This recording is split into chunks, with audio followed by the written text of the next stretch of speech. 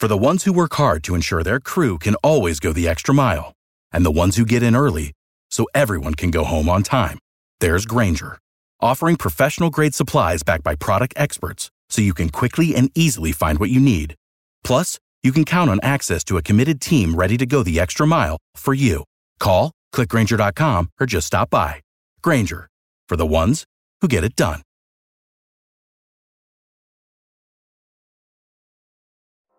I mean, here's a guy that criticizes everybody, whoever they take.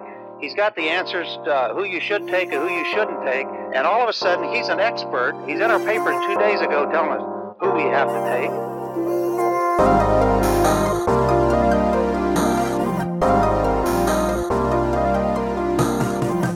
You're back for another episode of the Believe in NFL Prospects podcast. I am Joe DeLeon, joined by Ryan Roberts and Alex Gilstrap. Today we are going to be breaking down Week 8 as well as some very key storylines surrounding Jaylen Waddle's injury and also possibly Trevor Lawrence's decision to play for the Jets. Before we get to that though, folks, I would like to share with you a message from our sponsors, that being BetOnline. The NFL and NCAA football seasons are in full swing. You might not be at the games this year, but you can still be in on the action at BetOnline. From game spreads and totals to team, player, and coaching props, BetOnline gives you more options to wager than any place online. There's always the online casino as well. So head to betonline.ag today and take advantage of all of the great sign-up bonuses. Again, that's betonline.ag and sign up today. BetOnline, your online sportsbook experts. Guys, the big storyline that comes out of this past week ends up being a bit of a negative one. Jaylen Waddle being done for the season after a fracture and a high ankle sprain. Now, I think that many of us would assume that this shouldn't hurt his draft stock too much, but there were some people assuming the worst, that this could possibly push him out of the first round. Is that a bit too reactionary? Ryan, where do you sit on this? Do you think that's a little bit too extreme to go to that extent that he could slide because of an ankle injury? I mean, yes. My biggest thing with – so I don't know the severity – I mean, we know the severity to a degree, but we don't know the timetable for return. We don't – I mean, I'm not a doctor, so at no point am I going to pretend that I completely understand the long-term effects, or not even the long-term effects, the short-term outlook as far as recovery. My biggest pet peeve, and well, maybe not my biggest pet peeve. You guys know that I have like a million pet peeves at this point. One big pet peeve I have is when someone's doing an evaluation of a player, they talk about medicals far in advance of getting the final outcome at the combine. I hear it all the time, like, oh, their medicals are going to knock them down our board, but you don't know the severity. You're not a doctor. How do you actually know what the outcome and the long-term effects are going to be of everything? Like, I've heard of people talking about Trey Smith's recurring lung issues, and they're saying, like, oh, I'm knocking him down my board. I'm knocking him down my board. You don't have enough inside information to the extent of this injury or any injury at this point in the season to really have a clear-cut understanding of how it's going to affect a person long-term. I'm holding out here until further down the line, until the combine, that when we'll see, is Jaylen Waddle going to be ready to go? Because we have 4 months to prepare for this, to recover from this. So depending on how the severity of this injury, I don't think it's out of the realm of possibility that Jaylen Waddle is going to be back for that. So that's just like the first layer of it, is like people just need to chill out, man, and just let things happen, because you're not, unless you are a licensed doctor, unless you actually specialize in joints and bone breaks and all that type of stuff, and unless you actually know 100% how long Jaylen Waddle is going to be out, oh, he's not going to be able to test, all that type of stuff, unless you know that stuff from a perspective of moving forward here, I don't think that you can hold that against him. And then, like, yes, people are trying to compare it to, somebody compared it on Twitter to DK Metcalf. I'm like, there's a big difference between an ankle injury and a neck injury. He's going to be fine. Ankle. That's absurd. Isn't it absurd? It's the most thing. Somebody said that they thought he was going to slide to DK Metcalf, and I'm like, dude, that is completely different conversation. A broken ankle, a neck injury ends a career. An ankle injury does not. What the hell? Absolutely right. Like a neck injury, long-term outlooks is a lot different than just a broken ankle. Jaylen Waddle is going to be fine. I think he's still going to be a top 20 to 25 selection, because I think he's still going to be ready to run at the combine or the pro day. He's going to run in the 4.3s, and people are going to be like, all right, I saw enough while he was at Alabama. Now that I think about it, he's a great player. Let's stop overthinking things. Everything is just so reactionary on a week-to-week basis. Every week Saturday I put overreaction Saturday because it always happens. Let's take a chill pill. Let's take a step back and let things figure itself out at the end of the day. Yeah, so Jalen Waddle's play is predicated on his ability to move, and I've seen on Twitter many times that with the ankle injury, we could see that take a step back, but we don't know right now, like Ryan said, the extent of this injury, the impact that this is going to have on him on the short term and the long term. Like Ryan said, let it play out. We have plenty of time until the draft comes around. When it's all said and done, Jalen Waddle's going to get back healthy, and he's going to prove that he hasn't lost a step. That this is just my prediction. Jalen Waddle is a first-round caliber prospect. I think he's a top 12 guy healthy. And I think once he gets back healthy and you can that concern is kind of mitigated, I think he's going to be drafted in the top half of the first round, just like we've thought all along. Yeah, and I just don't get every time there's an injury like this, everybody becomes a goddamn doctor and they know everything about every little detail. Oh, I rolled my ankle when I was in middle school, so I know the process to get back from this injury. For me, the way that I look at this, and I actually am somewhat considering, you have to pay attention to what he did. So when I wasn't watching this game because I was watching the Notre Dame game, and I just heard leg injury. I immediately assumed torn ligament. Usually when you have these torn ligaments, that leads to a huge recovery process. And then on top of that, a lot of those guys have a higher chance of re-injuring it, and then also you're not always going to come back 100%. This is not a torn ligament. This is a broken bone. He shouldn't come back a different player from a broken bone. It might take him a little bit while to get back to that same cut speed because it's his ankle, but he's not going to change his quality of play from a broken ankle. I'm on the same page with both of you guys. Once he gets to the combine, once he tests at his pro day, wherever he can fit into that spectrum, and whenever he starts that pro day prep, which might be soon, he's going to have plenty of time to get back to it. And once everyone sees that he's still that same athlete, nothing's really going to change. I really doubt that we'll have a DK Metcalf type slide, which is a possible career-ending injury with a neck compared to an ankle. Speaking of polarizing topics, this past week we had people chiming in on whether or not Trevor Lawrence should actually commit to playing for the New York Jets. Of all people, Roddy White, former Falcons receiver, actually weighed in saying that he should return to school and not even leave for the NFL draft. Now, that might be a little bit extreme, but we have seen twice that two quarterbacks, Eli Manning and John Elway, have demanded to not play for the teams that were drafting first overall. That then led to pretty lucrative trades. The John Elway one, not as much, but trades that somewhat helped those franchises and then got those quarterbacks to the situations that they wanted. Will we see something like that? And I think the better way to phrase this, and Ryan, I want to hear from you first. If you're Trevor Lawrence, do you make that decision? Do you make that decision not to play for the Jets based on their recent failures to help any quarterback that's been there? I think that it all depends on what the state of the Jets is moving forward. I know that the roster is in still a serious need of rebuild, but if Adam Gase is out of there and you're comfortable with the head coach I think Joe Douglas is going to be an excellent general manager. I think that his first draft with the Jets was a very good one. I think that it's going in the right direction there. I think that the roster was just so depleted. It was just in such bad shape that there's not going to be a quick fix here.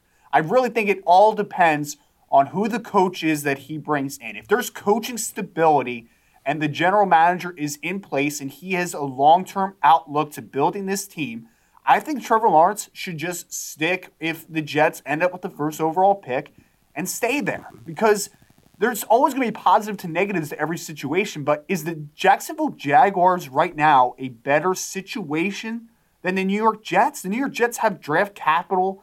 They have some young guys in place. It's not a great roster, but neither is the Jacksonville Jaguars. And I'm not sold on the Jaguars ownership either. So I think that at this point, like you stick to where you're at, man. I think that there could be worse situations if the Jets find a head coach and they have the stability at general manager and head coach and they have a solid person in place. I don't think that it's the worst situation in the world. I really don't. Well, if you're Trevor Lawrence, you have the most control in this situation because he is one of the best quarterbacks we've seen come out. It doesn't have to be the Jaguars. What if it's like he can pick where he lands if he's trying to orchestrate this trade? What if he goes and plays for the Minnesota Vikings or I'm trying to think of a better team that's in that range. Mm-hmm. But like there are some better teams that need a quarterback that he can end up on. Atlanta Falcons. Yeah, Atlanta Falcons. Whoa, what? Hold on, we're not going to speed past that. And act like those are three better options than the Jaguars, and he could very well orchestrate those. He's also from Georgia, so the Falcons thing is not entirely impossible if they try to move on from Matt Ryan. Sean refuses to even consider them moving on from Matt Ryan. I'm sure Alex is the same. But I think that is something worth considering, that he could end up on a team that he wants to play for. I would have traded Matt Ryan yesterday, Alex. That's just me, though. See, okay. You know what? We're not going to go down that rabbit hole because if you act like the Falcons have a top 3 offense in the NFL right now, don't they? Isn't it top 3 in scoring? Yeah, but what's the long-term outlook, Alex? What's the long-term outlook? They're not ready to win anytime soon. He's 33. I agree with that, but here's my take on that. You have an offense that's ready to go. Look at what they did last week. They dominated Minnesota. They get Dan Quinn out of the building. They dominate Minnesota. I'm not saying Minnesota is a 1-5 team. Tier. Oh, that's a great accomplishment. Okay, but I'm not saying they're a top tier team. But I'm saying the defense showed life. If the defense shows life, if they've proved to play more consistently on that side of the football, that offense is going to win them games. That offense had them in every game so far this season, away from, what game was it that they got dominated? Was it the Packers? No. Probably. I don't know. I don't remember. I feel like you're going to keep yourself in quarterback purgatory, though, if you continue to do this, because I don't think the defense is going to be able to catch up to the offense in a short enough window. And all these assets that you have on offense are all older players, besides for Calvin Ridley, like Julio Jones. No, I'm usually on that side of the table. However, you don't need great play from the defense for this team to be successful and win football games. You just need average defense play. That's just how bad this defense has been. The defense has been atrocious, bottom of the NFL. I don't care. You can ask. Like, there is no defense that I would not take over the Falcons right now. And that's with Deion Jones. Jaguars are a historically bad defense, Alex. The Jaguars are pathetic. No, wait, but you'd rather have the Cowboys defense? Yes. Give me the Cowboys defense over the Falcons defense. No, come on, man. No, give me the... So we don't go too off tangent, though. Where do you sit on Trevor Lawrence? Should he stay? Should he go? I mean, you're going to go. I mean, Trevor Lawrence isn't... I mean... If Trevor Lawrence even gave me hints that he was that kind of guy, he wouldn't have played this year because he has nothing left to prove. You can tell he's a competitor. He's not going to shy away from a challenge. Obviously, the Jets being a challenge. But away from just my personal belief on him, every year you have a bad team picking number 1. Joe Burrow could have done... Cincinnati's a bad football team. Yeah, maybe it's not quite to the extent as the Jets this year, but Cincinnati's offensive line was not doing Joe Burrow any favors. And if I'm Joe Burrow... Last year, do I think, oh, God, I don't want to play against, playing behind an offensive line that can't protect me? How many times have he been sacked this year? I think he leads the NFL right now on times he's been on his rear. So, every year you're going to have a bad football team. Next year it could be the Jaguars or it could be the Giants if Daniel Jones. Or the Jets again. It could. Every year you're going to have a bad team pick number 1. And every year we're going to have this conversation when we have a bona fide number 1 player in the draft class. Every year that we have one of those players like Trevor Lawrence and like Joe Burrow became over the course of last football season, that you start to swirl around the idea of, God, do you want to see this guy play on the worst team in the NFL? That's the nature of the NFL draft. They stage it that way on purpose. The best players go to the worst teams. It's just the balancing effect. And it sometimes you can look at it as unfortunate. Some years there's better number 1 overall teams than the next. I mean, Arizona, for instance, a couple years ago, they had some talent. You saw a vision for them finding early success with drafting Kyler Murray, and they have. Look at them now. And you don't see that as much with the Jets because of where their roster's at and where their head coach is at and such, but look, you can't do that. I mean, every year is going to be bad. And like Ryan said, last year the Jets Joe Douglas brought in a good draft class. I think that's going to be a successful group. if they end up picking number 1 overall, Trevor Lawrence, and then you're going to have that 33rd overall pick, which is just a poor man's first round pick. I mean, you're going to have good draft capital and bring in good guys. So you don't do this just because I don't think it's going to be that much better for you to do anything else. So I want to wrap this discussion by just pointing this out. In situations like this, it's good to point to times of precedent. So there's not a lot of precedent for this, but I think back to Matthew Stafford, who went to a team that was one of the worst in NFL history, and the Jets are already on pace to match that. I don't think they're going to beat anybody this year. And then he goes to the Lions, and what has he done with his career? He has played fantastic in a number of seasons. He's thrown for over 5,000 yards. He's been a shining light on a franchise that has no idea how to put together a winning team. Also, not very good at picking coaches either because they went backwards with Matt Patricia. That's what I worry about with Trevor Lawrence. I worry that he will, we can say they got all this draft capital, they have, they could turn it around in a few years. But is that actually something that we can guarantee? Because this franchise has not done that. The only thing they really have to hang their hat on over the past decade or so, even longer, is that they made the AFC Championship game, and since then, they haven't really done anything. Every quarterback behind Mark Sanchez has been let down significantly. So I just worry that Trevor Lawrence will be the only good player on a team that is constantly shuffling people in and out, that is always going to be 8-8, 7-9, maybe sometimes 9-7, and he'll not have the success that we really hoped him to because he's just not getting any of the coaching support or any of the roster support. We'll have to see what ends up happening with that, and I think that is the most ambiguous question because before the draft, everybody is going to be saying he should or he shouldn't refuse to play for the Jets, and we're not going to know for sure if that's a good decision or not until 10 years from now when we actually see him string together some success. To get into our weekly stock discussion from Week 8, Ryan, why don't you start us off first with your player, and that being Carson Strong. Oh, man, here we go. You guys ready for this? We're about to drop some hot takes on you all in a second here. Oh, great. Carson Strong, University of Nevada. This is a take that I've been sitting on for, no exaggeration here, probably over a month, because I actually have a article coming out on him that has been ready to go for several weeks, had the ability to sit down with him and talk ball with him for a few minutes. Here it is. Redshirt sophomore Carson Strong. I doubt he's in the 2021 NFL draft, but the hot take is we had back-to-back drafts where we had it's an every other year trend. So we had Josh Allen in 2018 NFL draft, first round pick out of the Mountain West. 2020, we just had Jordan Love. We're probably not going to have anybody in 2021 from the Mountain West. Carson Strong, first round pick, 2022 NFL draft. University of Nevada, 6'4", 220 pounds. Last night, he had an amazing game, 39 out of 52, 420 yards, 4 touchdowns, including the game winner in overtime. I posted a thread on him probably about a month and a half ago because I got to watch 3 of his games, and I will tell you, this dude's arm is live. There's a lot of talent here. I'm already hearing whispers about NFL potential, even though he's only a redshirt sophomore. I think this kid is very good.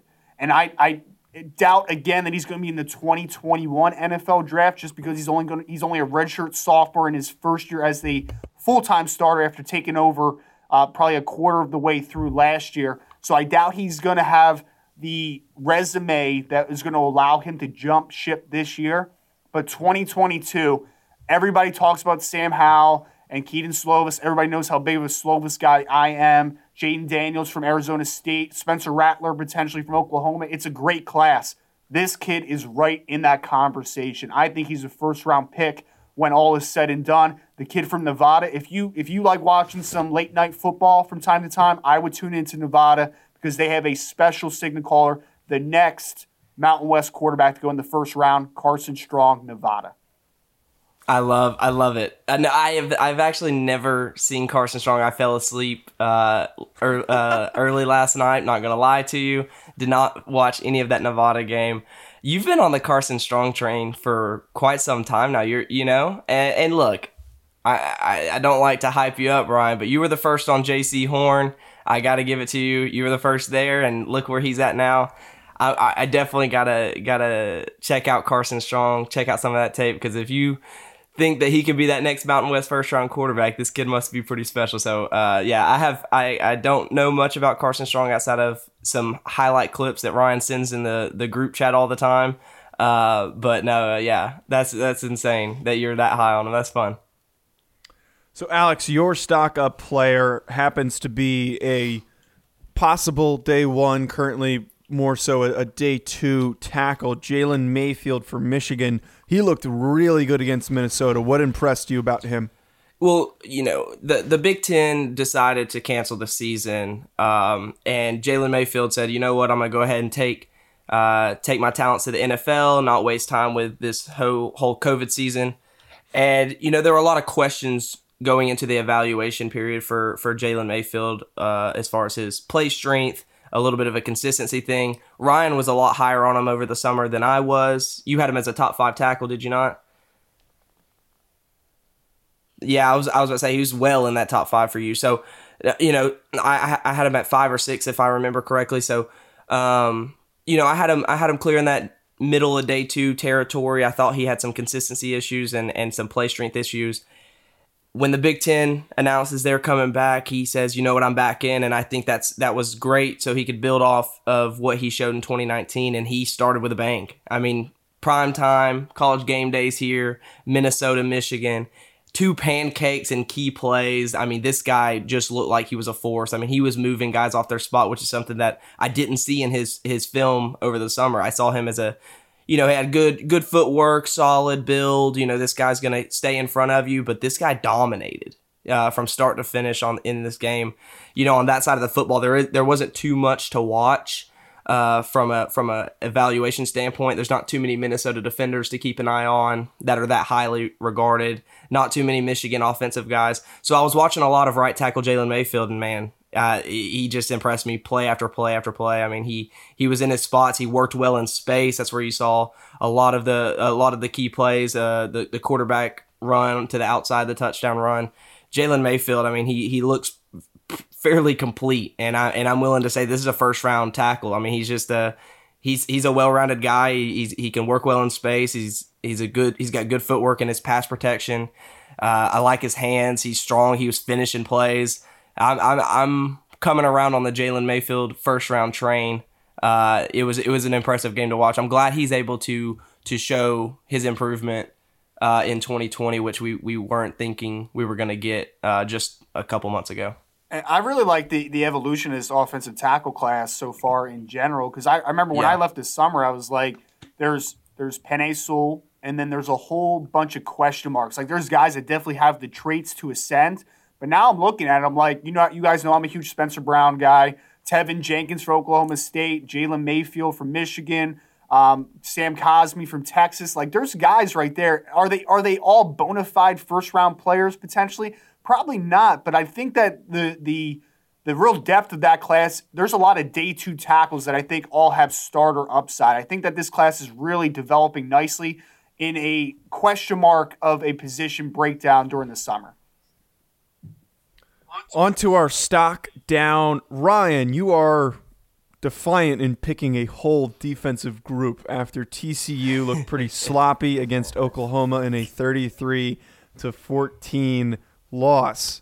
Why did you decide to go with a whole group of guys, and who are those guys that you are down on? So it's 3 out of the 11 starters for TCU. we left this summer, and I was very high on Garrett Wallow, the linebacker, as a developmental linebacker piece. He was gaining a lot of weight. Now I know he's 6'2", 230 plus now, working in the middle of the defense.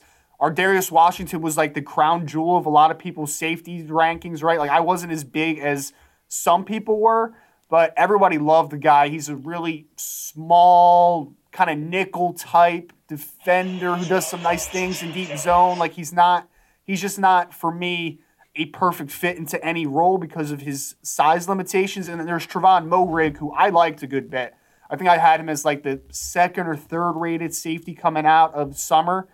And right now, like, all those guys, like Ardarius Washington and Trevon Moehrig so far during the season have no pass breakups, no interceptions. They've been pretty invisible. They're not making plays on the ball. Ardarius Washington, I feel like, is nowhere to be found. The highlight of his day yesterday was getting run over. Like, there was just nothing to watch there, man. Like, I'm waiting for these guys, these ultra-athletic safeties, to make some plays on the football. I'm not seeing it. They're invisible right now. It's kind of similar to how I feel about some of those Florida State defenders. Like, I'm just, like, where are they? Are they going to pop onto the field at some point?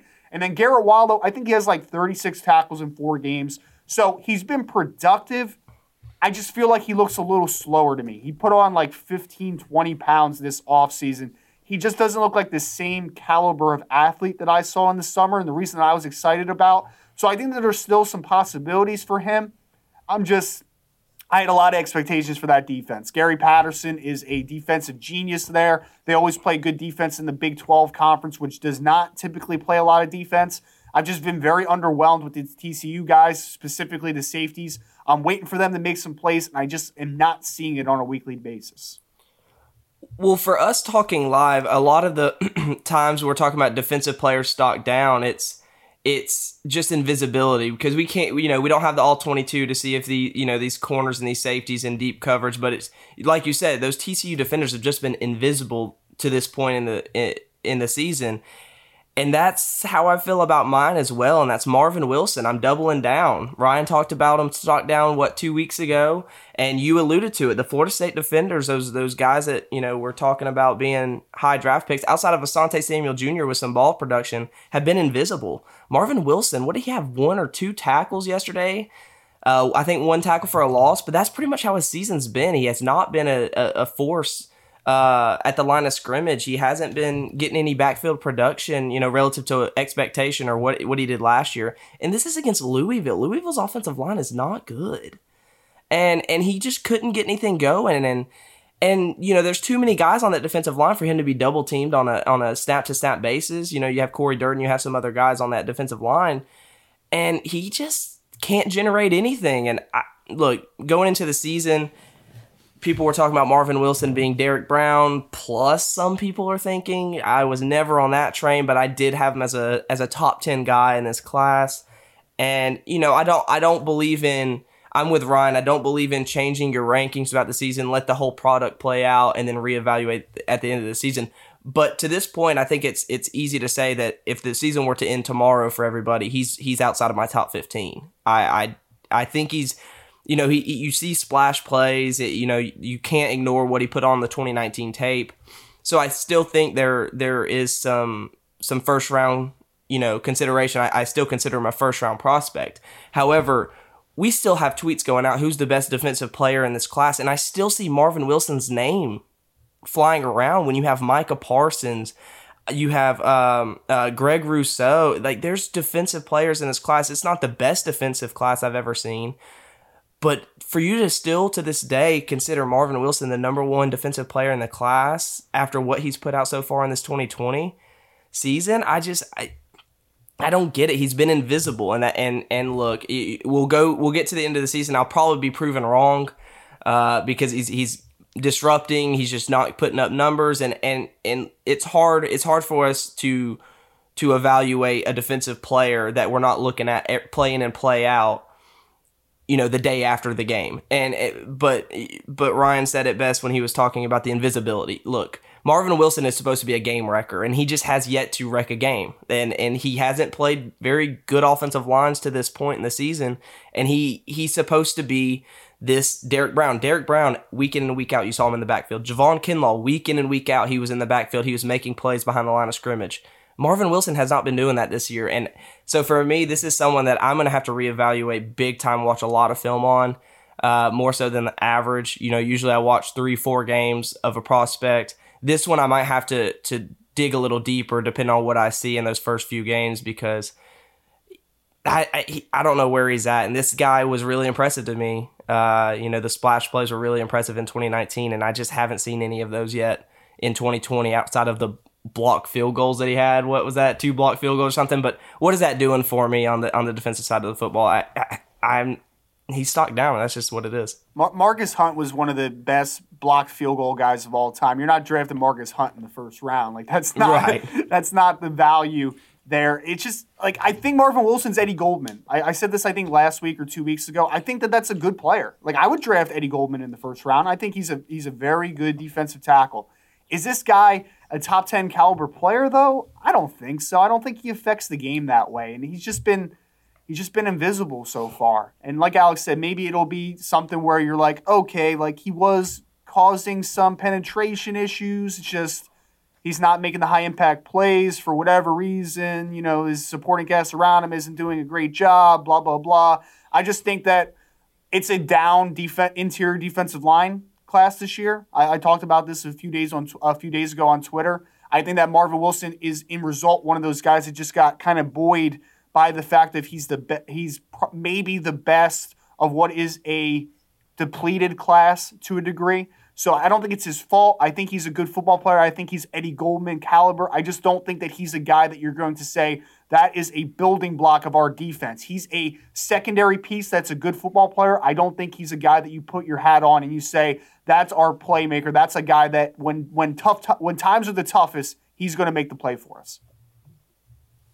So to wrap us up, like we started doing last week, we are going to end with our stat sheet stuffers, guys that we thought had stupid stat lines that we want to bring up and mention that maybe we're outside of the discussion on stock up, stock down. I'm going to get us started first. Marlon Williams, UCF wide receiver. He had 9 receptions, 174 yards, and 3 touchdowns. That's a pretty good stat line for me. Alex, who you got? For me, you gotta talk about this guy, the Texas Tech punter. No one knows his name, but Austin McNamara. It's an 87-yard punt in the stat book, but this thing kept going. Once it gets to the end zone, you stop counting how far it goes. This is probably a 115-yard punt with pressure. This one's been circling around Twitter, and it's been fun to interact with. But this guy was pressured. He let it rip. This thing just took some great bounces once it did hit, and it just kept rolling. I've never in my life seen a punt so far. I mean, he was backed up on his own end zone just about, and he sent this through the back of the end zone on the other side of the football field. I have never seen anything like that. This is ridiculous. Someone to keep an eye on for sure. Ryan, who you got? Oh, I'm sorry. I thought you were going to rebuttal Joe because we're talking special teams. That's your thing, man. All right, fine. I'll throw something in. The dude caught a lot of wind.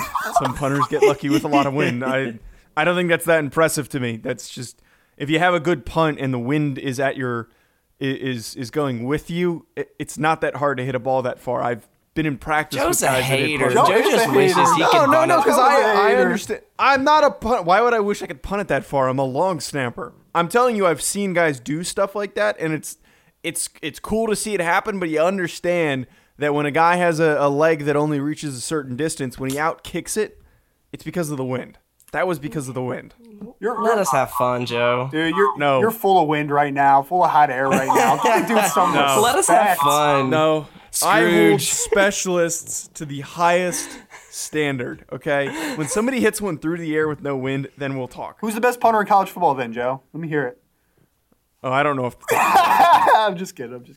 All right, last one of the day. I got the best stat sheet stuffer of the week because Joe picked a weak one. Alex picked a punter. Weak. Who cares about that? I got Malik Willis, Auburn transfer, Liberty quarterback, 24 of 31 for 345 yards, 6 touchdowns, no interceptions. Also, and by the way, we need to talk about this one time. How dumb is it that they subtract yardage for sacks in college football? That is the dumbest thing in the world. I hate that. Yeah, I hate that so much. So he had That's 12 carries on the ground on top of the 6 touchdown passes for 97 yards and a touchdown, and that's counting 4 sacks into that yardage total. So would have been well over 100 yards, touchdown, 6 touchdowns through the air. Malik Willis, 7 total touchdowns for the Liberty Flames in their 56-35 victory over Southern Miss.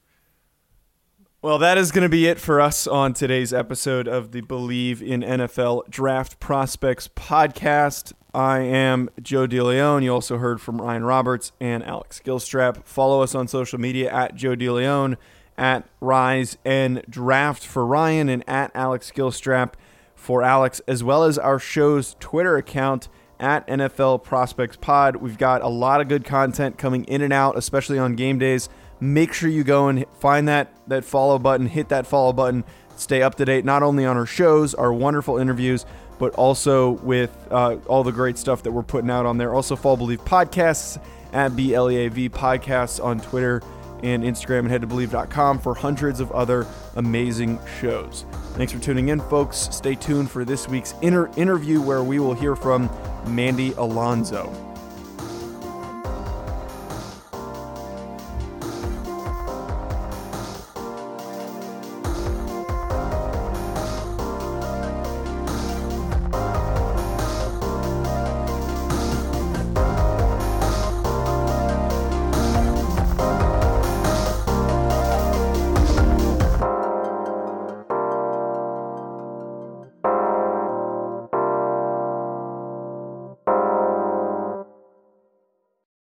For the ones who work hard to ensure their crew can always go the extra mile, and the ones who get in early so everyone can go home on time, there's Grainger, offering professional-grade supplies backed by product experts so you can quickly and easily find what you need.